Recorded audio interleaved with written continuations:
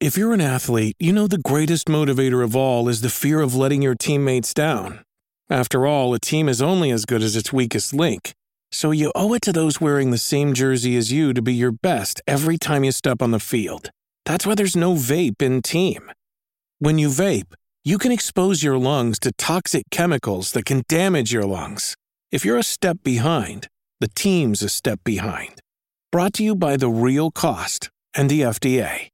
Hi, I'm Daniel, founder of Pretty Litter. Did you know cats tend to hide symptoms of sickness and pain? I learned this the hard way after losing my cat, Gingy. So I created Pretty Litter, a health monitoring litter that helps detect early signs of illness by changing colors, saving you money and potentially your cat's life. Pretty Litter is veterinarian developed, and it's the easiest way to keep tabs on your fur baby's health right at home. Go to prettylitter.com and use code SPOTIFY for 20% off your first order and a free cat toy. Terms and conditions apply. See site for details. Now I need your help to get back to the year 1985. I've been reviewing each year of the 80s, and we've reached the halfway point. And we've also reached the year that may be the crown jewel of the entire decade, 1985. It's not that the 80s peaked this year, but it seemed to get pretty close. This will be a look back on the major events, movies, TV shows, cartoons, technology, and sports of what's arguably the best year of the decade, 1985.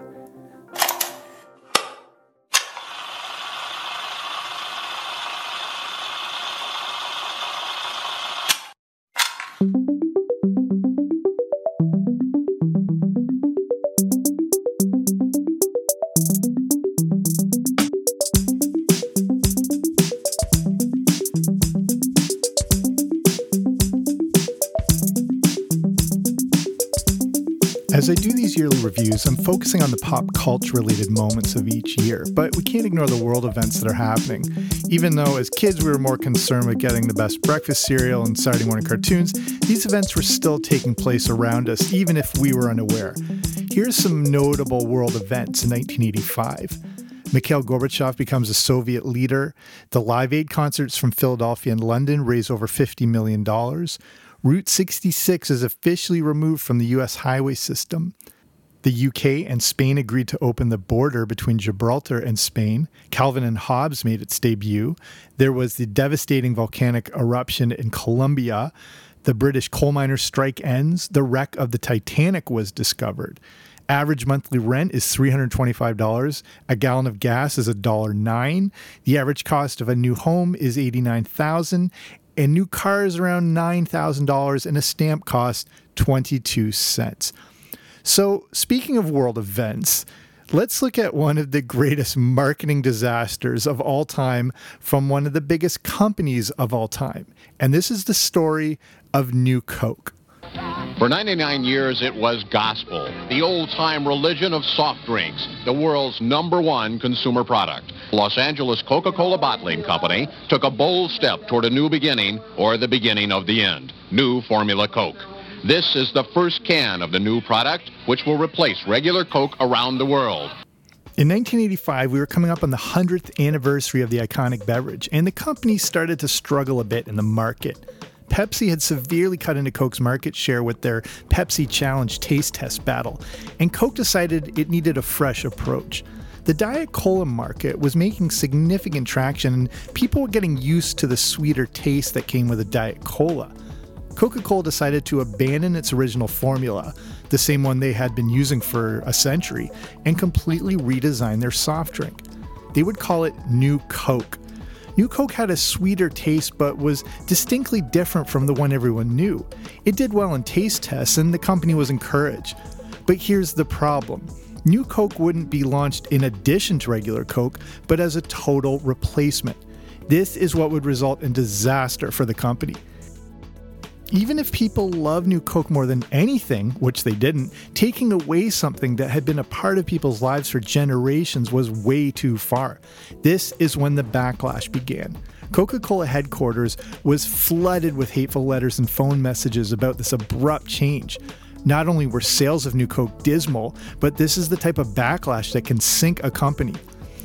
Coca-Cola actually hired psychologists to analyze the messages they were receiving and discovered that people were discussing the hurt they felt in the same way they would had they lost a family member, Yikes. Just 3 months later, Coca-Cola would completely abandon New Coke and bring back the original formula, which they now branded Coca-Cola Classic. Was this their intent all along? Did they want to upset the public and make them appreciate and feel nostalgic for the original drink? Or was it just the worst marketing blunder of all time? When asked whether or not this was a stunt, Coca-Cola president Don Keough gave one of the great all-time lines when he said, "We are not that dumb and we're not that smart." And speaking of colas, 1985 was also the year when the infamous Jolt Cola was released, and I've done an episode all about that if you want to go back and check it out. Let's switch into the big movies of 1985. And it may not be the best year for the overall number of 1980s classics, but 1985 definitely gave us some of the most significant of the decade. And it, of course, all starts with one film and one film only.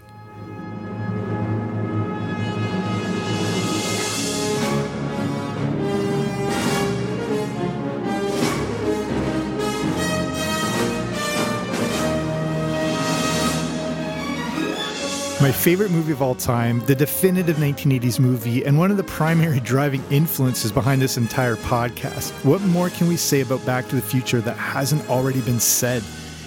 It's the movie that began when director Bob Gale was at his house looking through his parents' old yearbooks. He found out that his dad was student council president. Gale didn't have a lot in common with the student council president when he was in school, and he wondered if he would have been friends with his dad if they were both in high school at the same time. This simple idea put in motion a movie that captured everyone's imagination. Not only did they create a mind-blowing time travel movie, but included several other genres of film. Back to the Future is a science fiction film, an action-adventure, a comedy, a teen high school movie, a romance, a coming-of-age film. Back to the Future was released on July 3rd, 1985 and was an instant hit. It stayed number one for an astonishing 13 weeks and would surpass the juggernaut that we're going to discuss in a second. By the end of its run, Back to the Future was the highest grossing film of 1985 and had made nearly $390 million. Converted for today, that's around $1 billion. Back to the Future was also seen as helping to save a year for Hollywood that was struggling. 1984 was a banner year for films, and the industry crossed the $4 billion mark. But in 1985, it was down 14%. Back to the Future would help save it. Back to the Future is also notable for making a massive 180 over the course of filming. Michael J. Fox was always the first choice to play Marty McFly, but schedule conflicts with family ties prevented it. Actor Eric Stoltz was then cast, and the majority of the film was completely finished. But the producers realized Stoltz wasn't working. He was bringing a tone that was too intense and not as whimsical as the Marty we now know. The producers had to make the very difficult decision to let Stoltz go. But then Michael J. Fox was available. Reshooting a majority of the movie cost the studio another $4 million, but it was clearly the right choice. And what was the movie it surpassed? Beverly Hills Cop. And this is an interesting one because as successful as this movie was, it could have been even more successful.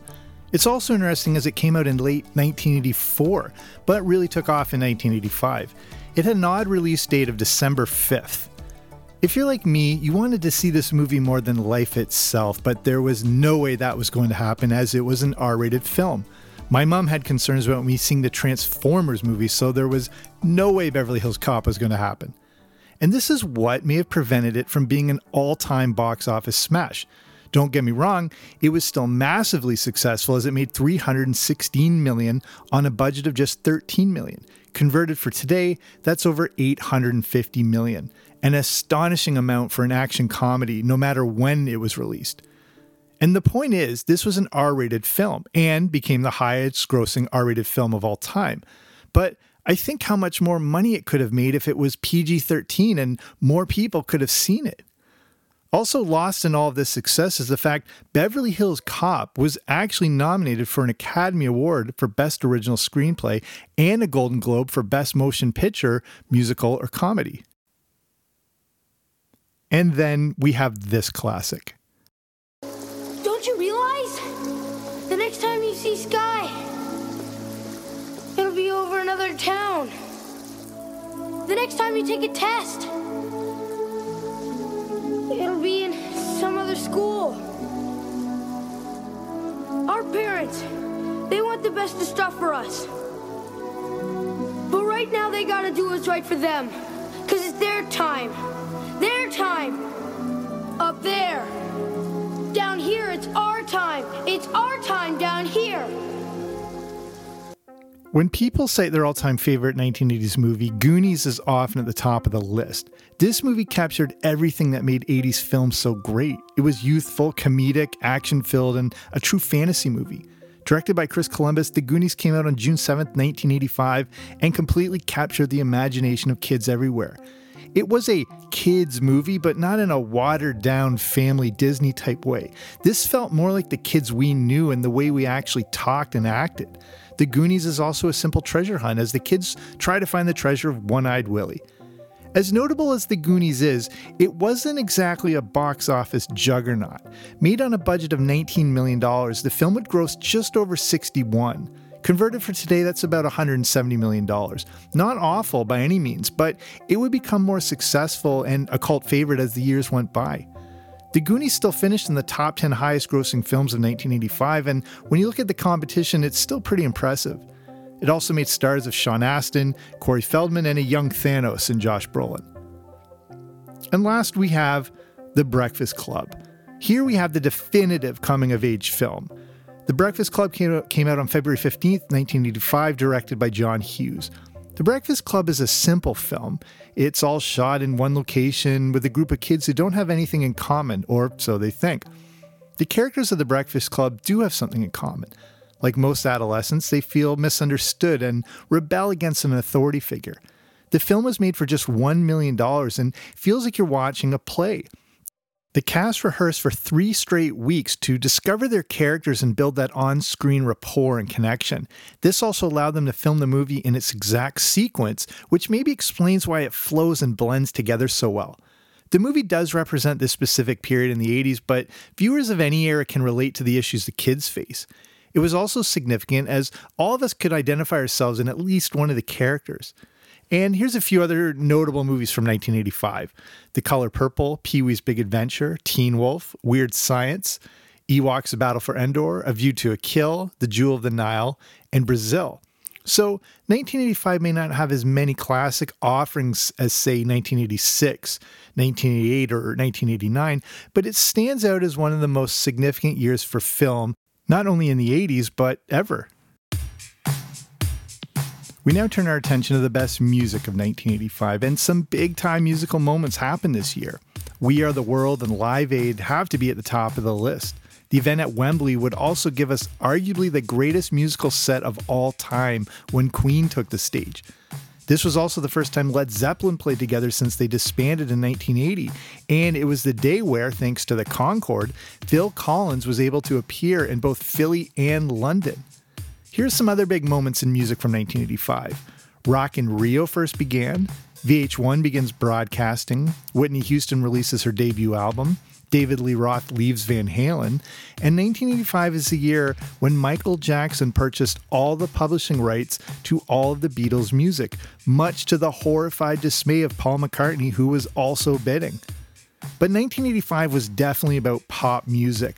Hard rock and electronic were nowhere near the top 10 singles. 1985 was all about Wham and Madonna. Speaking of Wham, they would become the first Western pop act to play in China. 1985 was more about lighter hits and feel-good songs, and here's what the top 10 looked like according to Billboard. Number 1 was Careless Whisper by Wham. Number 2 was Like a Virgin by Madonna. Number 3, Wake Me Up Before You Go-Go by Wham. Number 4, I Want to Know What Love Is by Foreigner. Number 5 is I Feel For You by Chaka Khan. 6, Out of Touch by Hall & Oates. 7, Everybody Wants to Rule the World by Tears for Fears. 8, Money for Nothing by Dire Straits. 9, Crazy for You by Madonna. And number 10, surprisingly, lower down I thought, Take On Me by a-ha.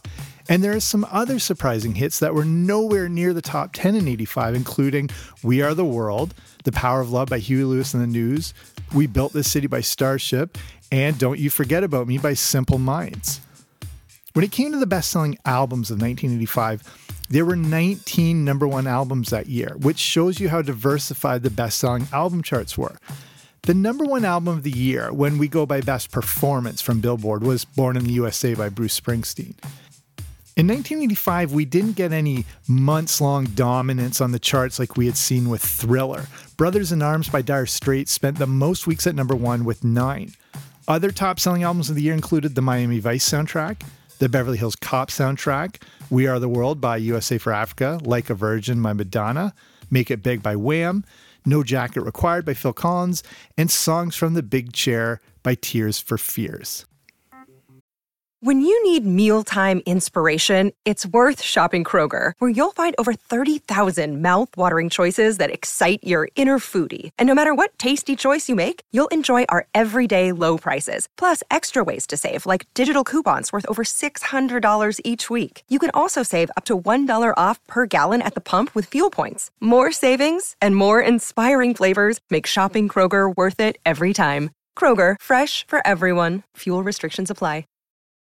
This episode is brought to you by Reese's Peanut Butter Cups. In breaking news, leading scientists worldwide are conducting experiments to determine if Reese's Peanut Butter Cups are the perfect combination of peanut butter and chocolate. However, it appears the study was inconclusive, as the scientists couldn't help but eat all the Reese's. Because when you want something sweet, you can't do better than Reese's. Find Reese's now at a store near you. As we shift into technological advancements, we're going to get to the one big one that had the most profound impact on kids in a moment. But 1985 gave us an interesting mix of technological advancements and significant events. One big event was the release of the Commodore 128 in January. And here's an interesting one that's easily slipped under the radar. In 1984, we of course got the release of the iconic Macintosh from Apple Computers. This was revealed in what is arguably the greatest commercial in history, the Apple Super Bowl commercial. Not many people remember that Apple had a follow-up to this groundbreaking ad in 1985. It was the Lemmings ad and was used to promote the Macintosh Office. This ad was the complete opposite of the 1984 ad and was a massive flop. 1985 is also significant in the tech world, as on September 16th, Steve Jobs would quit Apple. We all know how this story turns out, but at the time, this was a seismic cultural shift in the technological landscape. Also that year, the first version of Microsoft Windows came out. It cost $100, or around $270 when adjusted for inflation. The CD player was still going strong. It was first introduced in 1982, but the very first Discman came out in 1985. It really wasn't the greatest idea and was so prone to skipping that you could barely walk around with it. It would take years for the technology to develop, and people just stuck with the Walkman. But when I talk about the biggest technological innovation as it came to kids, it was this.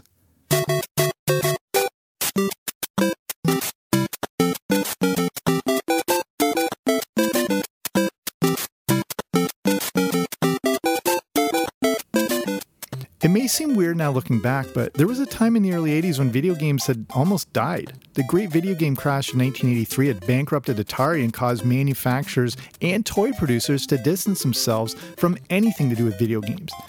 A nearly 100-year-old company in Japan called Nintendo was finding success with a new video game system they called the Famicom, or Family Computer.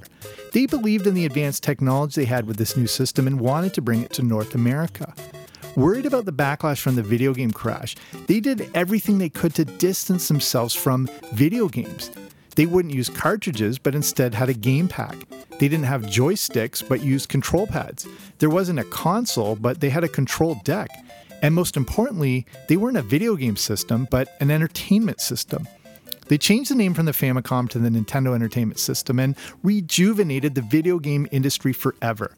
The NES came out on October 6, 1985 to select test markets before being released nationwide, and it changed video games forever and always. Funny enough, Super Mario Bros. Would be released a month earlier.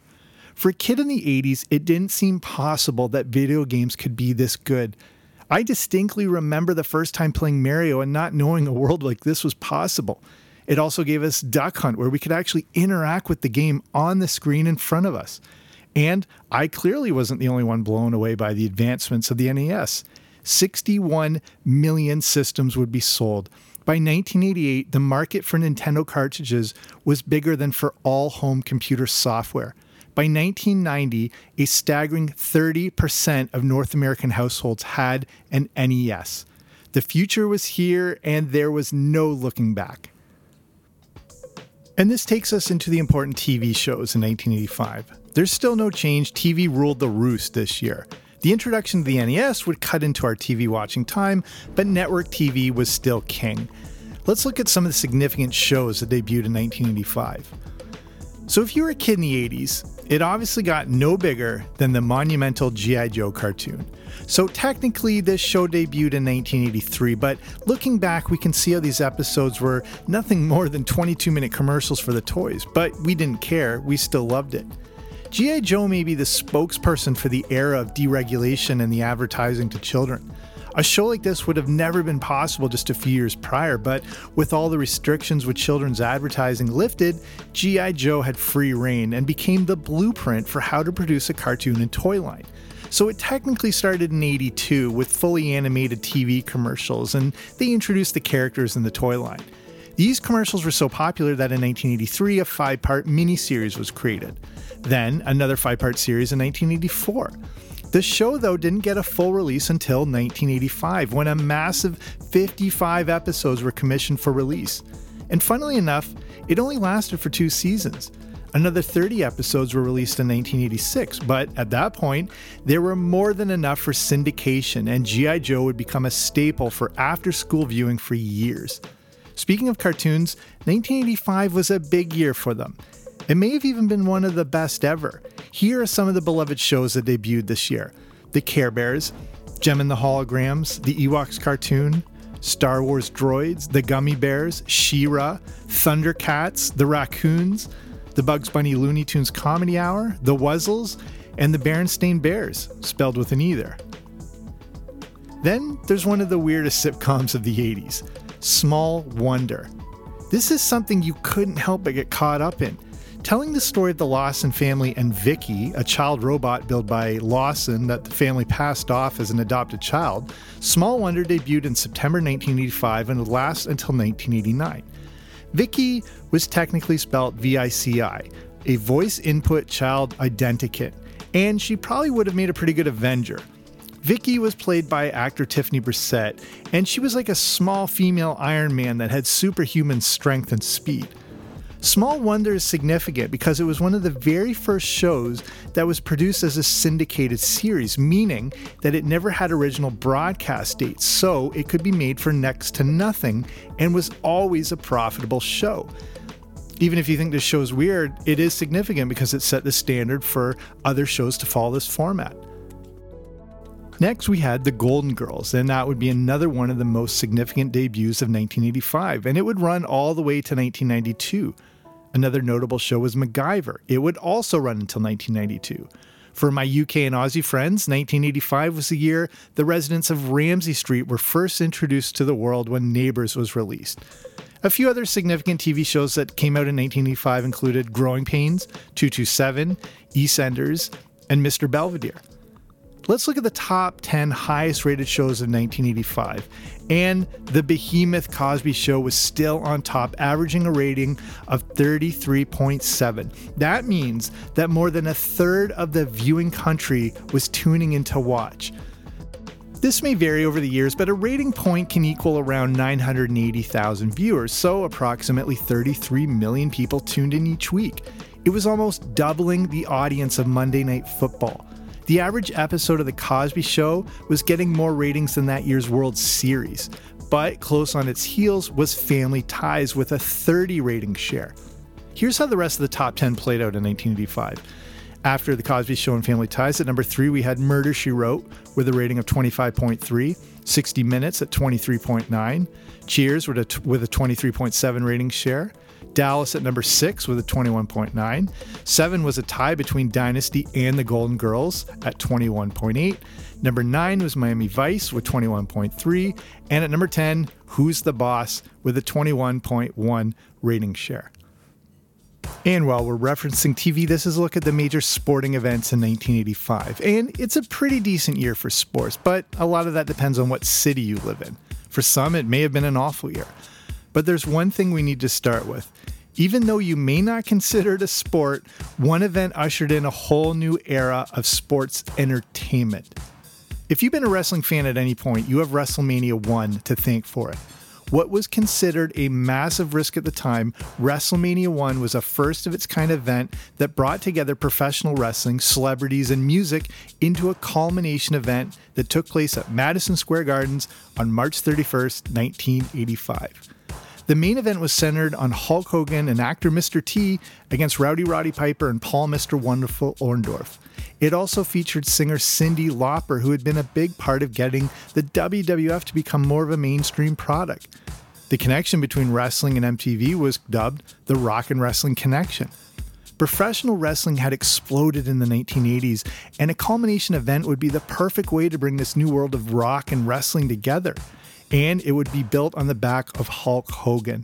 His tremendous appeal had shockingly put him on the cover of Sports Illustrated, and Hulkamania was indeed running wild. Owner of the then WWF, Vince McMahon, put everything he had into WrestleMania 1, including allegedly mortgaging his house unbeknownst to his wife Linda. If it hadn't worked, professional wrestling would have probably stayed a regional niche attraction instead of the global powerhouse it now is. WrestleMania 1 was also the introduction of a new kind of viewing called closed-circuit television, which hadn't really been done before and was a way for people to watch the event live in theaters in their own cities. WrestleMania has been going strong for 38 years, and despite how gigantic the event and venues have become, it still follows that blueprint laid back in 1985. With regular sports, we're coming off of an Olympic year in 1984, so there's always a bit of a letdown the following year. One very significant sporting moment occurred in September when Pete Rose broke Ty Cobb's all-time hit record by reaching 4,191 hits. Here's some other sporting highlights. Marvin Hagler knocks out Thomas Hearns, and Michael Spinks defeats Larry Holmes in some key boxing matches. The NCAA Basketball Championship was won by Villanova. Boris Becker wins Wimbledon at the astonishing age of 17. Yvonne Lendl wins the US Open, and Martina Navratilova wins both Wimbledon and the Australian Open. Spenda Buck wins the Kentucky Derby, and Bernard Langer wins the Masters. In the Big Four North American sports, we have the Stanley Cup won by the Edmonton Oilers, the LA Lakers wins the NBA championship, the Kansas City Royals wins the World Series, and Joe Montana and the San Francisco 49ers win Super Bowl 19 against Dan Marino and the Miami Dolphins in the battle of the quarterbacks. So as we wind down, yes, there were still a lot of terrible things that happened around the world in 1985, but they really seemed to take a back seat to the fun and excitement the year had to offer. Our experiences will vary widely, and we often look back at the past and our youth with rose-colored glasses, but things really felt like smooth sailing in 1985. The 80s was a decade that seemed to offer a lot of hope and progress, and I don't think any year exemplified this better than 1985. So thank you for listening. I hope you like this look back as I review all the years of the decade. And, you know, depending on your viewpoint, you might see this as not as good, and many people may agree that it was the best year of the 80s. Again, it all depends on your perspective. But thank you for listening. And as I finish, and if you're in a position to do so, if you're interested in supporting this show, you can consider checking out patreon.com. And this is a platform where you're able to support small independent podcasts like this. And as little as a few dollars a month gets you access to different audio rewards, and with different tiers come different rewards. Say at the Boba Fett tier, which is right in the middle, gives you access to the Everything 80s Movie Review podcast, where I review the good, the bad, and the ugly of 1980s movies. So if you want to learn more, if you're interested in this whole thing, you can check out patreon.com/80. So that's patreon.com/80s, or wherever you're listening to this on. In the show notes or the description of the show, you should find a link that'll take you right there. Okay, that's it for me. Thank you for listening. I'll be back soon with a new episode. Don't you dare miss it.